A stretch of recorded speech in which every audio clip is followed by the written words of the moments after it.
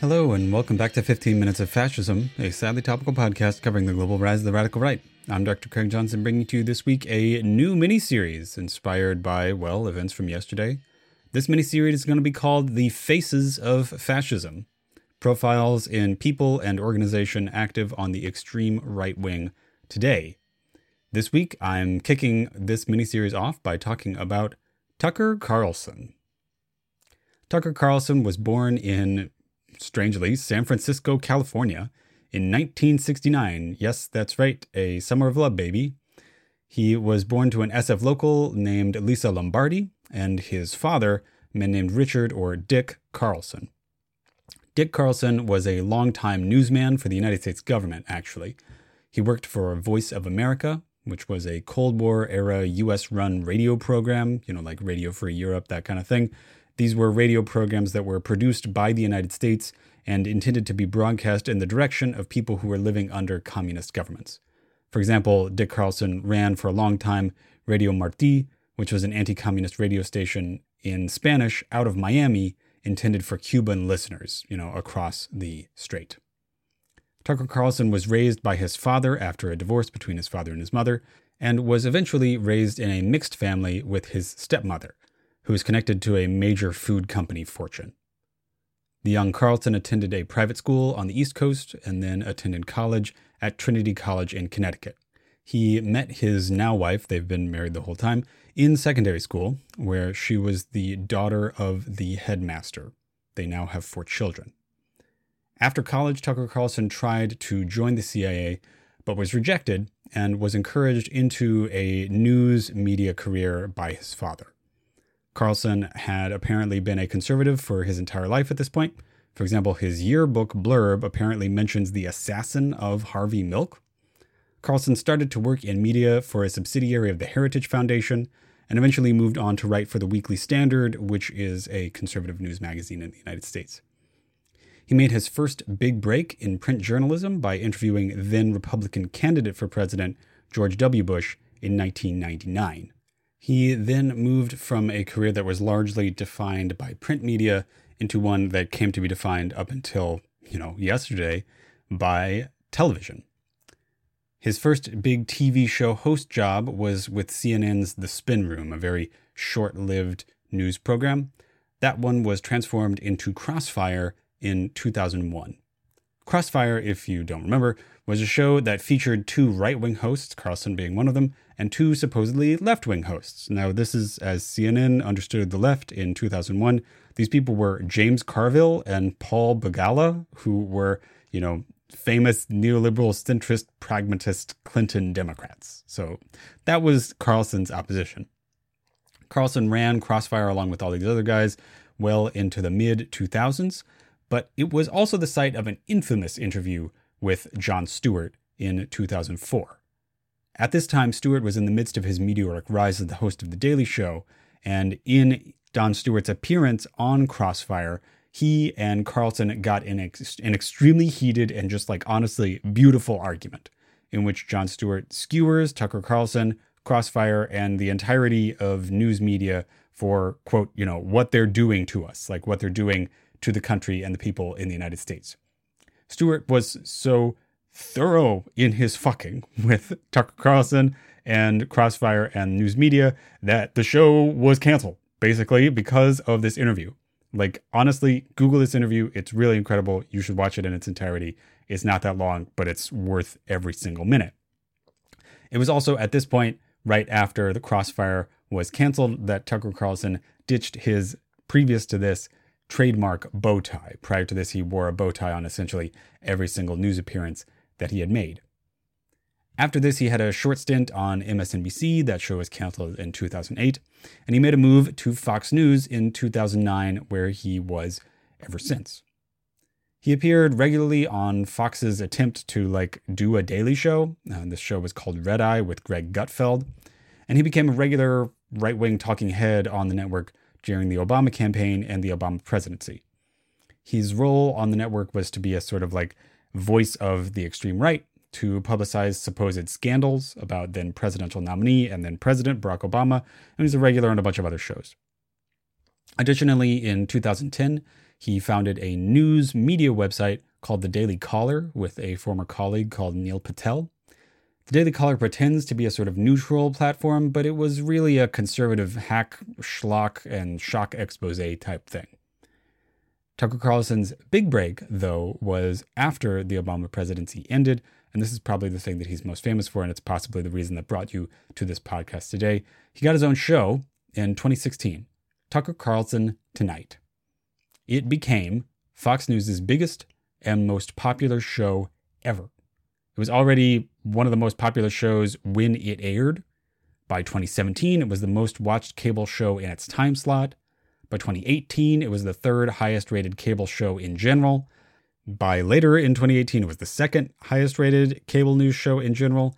And finally, in 2020, it became the most watched cable news show ever up until that point. There was a brief break in its publicity in 2018. Now, on Tucker Carlson Tonight, Tucker was a major advocate for Donald Trump and a partisan against all Democrats of any kind. He was basically filling the shoes left by Bill O'Reilly. Bill O'Reilly had been a bombastic, huge joke of a personality. This is the person that Stephen Colbert was initially parodying when he had his own joke show after The Daily Show, the Colbert Report, right? Tucker Carlson was no Bill O'Reilly. He was not, Papa Bear, as Stephen Colbert jokingly called Bill O'Reilly. Instead, Tucker Carlson's energy is sort of like that of a whiny, the smartest kid in class type guy. He also aired terrible statements about the dangers of immigration, misogyny, racism, a bunch of other horrible, horrible shit. The show was also shot in incredible, crazy close-up so that viewers could see Carlson reacting and emoting expressively and often with terrible contempt for whatever it is that he was focusing on. Like I said, the show had its biggest spike in popularity with the 2020 election and also with Tucker Carlson's extremely critical responses and coverage of the Black Lives Matter movement.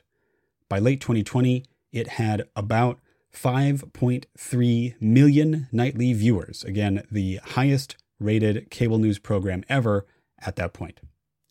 Now, Tucker Carlson himself appears to be a neocon and kind of a quasi-libertarian.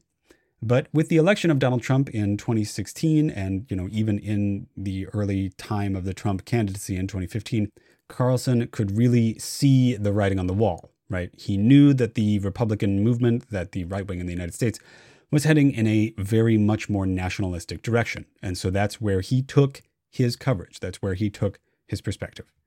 Just a short list of the kinds of things that Tucker Carlson talked about and the kind of coverage that he gave. He intentionally stoked a lot of anxiety about the border with Mexico and Mexican immigration. He aired and repeated Donald Trump's statements about people immigrating from Mexico and the dangers of Mexican immigration and all that sort of horrible, horrible racist nonsense. He is known for cozying up to Viktor Orban in Hungary, Viktor Orban being the Prime Minister of Hungary and a representative of Hungary's extremely right-wing Jobbik party. Carlson also aired programs about the supposed dangers of George Soros. George Soros is a Hungarian-American Jewish billionaire, which the right wing in the United States uses as a common anti-Semitic dog whistle. So anytime somebody says that something is like a Soros Democrat or a Soros-funded campaign, what they mean is that it is a Jewish-funded campaign. And they're trying to make people afraid of the influence of Jewish people.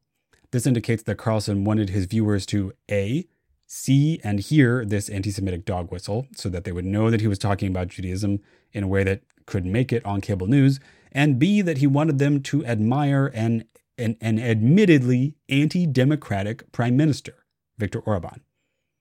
Speaking of anti-Semitism, in 2022, Tucker Carlson aired an interview with Ye, the rapper formerly known as Kanye West, and this was during Kanye West's spiral into extreme, open, just like blatant anti-Semitism, like where he would talk about admiring Hitler and hating Jewish people. Carlson said, quote, that many of Ye's beliefs were, again, quote, obviously true. Again, this is Carlson nodding towards anti-Semitism, but not doing anything that would get him canceled, although, of course, now that writing is on the wall. Tucker Carlson expressed neutrality towards the dictatorship of Vladimir Putin. He said that he condemned the Ukrainian invasion, but also kind of liked the way that Donald Trump had handled Vladimir Putin as opposed to Joe Biden. Tucker Carlson has also aired a bunch of honestly incredible racist remarks, like things that are just really surprising to see on television. For example, claiming that the first black female member of the Supreme Court is, quote, ignorant of the law. So that's Supreme Court Justice Jackson saying that she is ignorant of the law. Again, this is a Supreme Court justice. He promotes the, quote, great replacement ideology, the idea that white people are being replaced in the United States, not just in leadership, like, because of affirmative action or something, but literally, like physically. Like he believes that the government is trying to suppress the birth rate of white people in order to increase the number of people of color. He opposes affirmative action. He says that the South African government is racist against white people. He thinks that any discussion of race is itself racism. I mean, like this is pretty fucking crazy. On the other major axis of right-wing politics, male supremacism, Tucker Carlson also airs a bunch of like really impressively radical stuff about misogyny. His criticism of antidepressants is essentially because he thinks that they have a terrible effect on male sex drive and that is suppressing the birth rate, again, specifically of white people. He even aired a special about falling testosterone rates in men in the United States, which famously featured a man who advocates tanning your testicles, anus, and the space between the two. Tucker Carlson also claimed that COVID was because of China. He claimed that the COVID pandemic exists because of the Chinese government. He protested against lockdowns during the COVID-19 pandemic. He protested against vaccine mandates.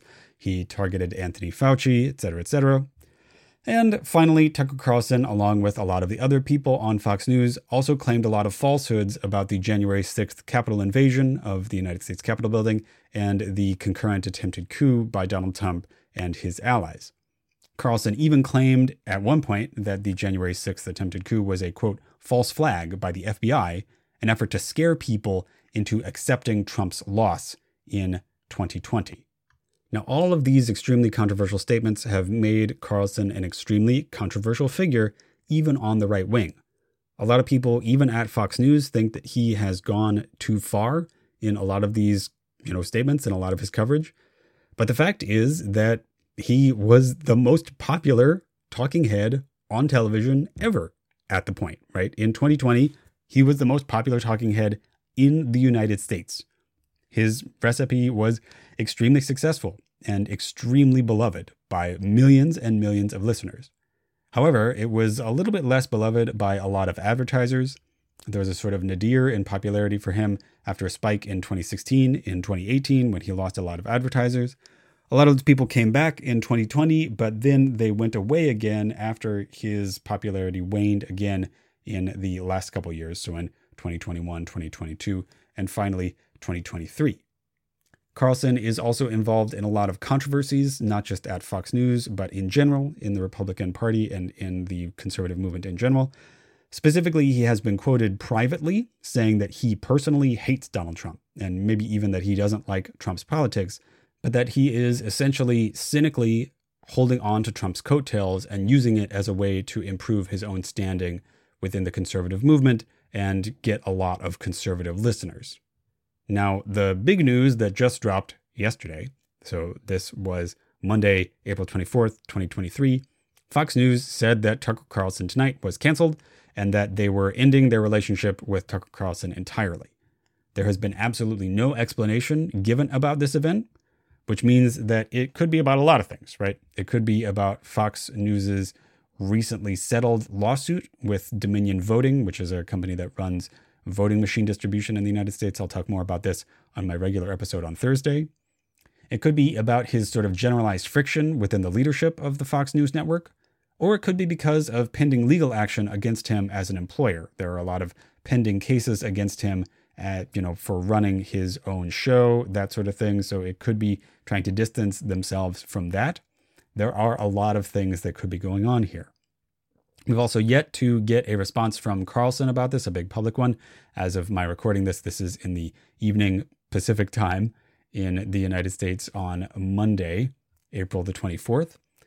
So we'll just have to see what this means. Now remember, this is probably not the end for Tucker Carlson.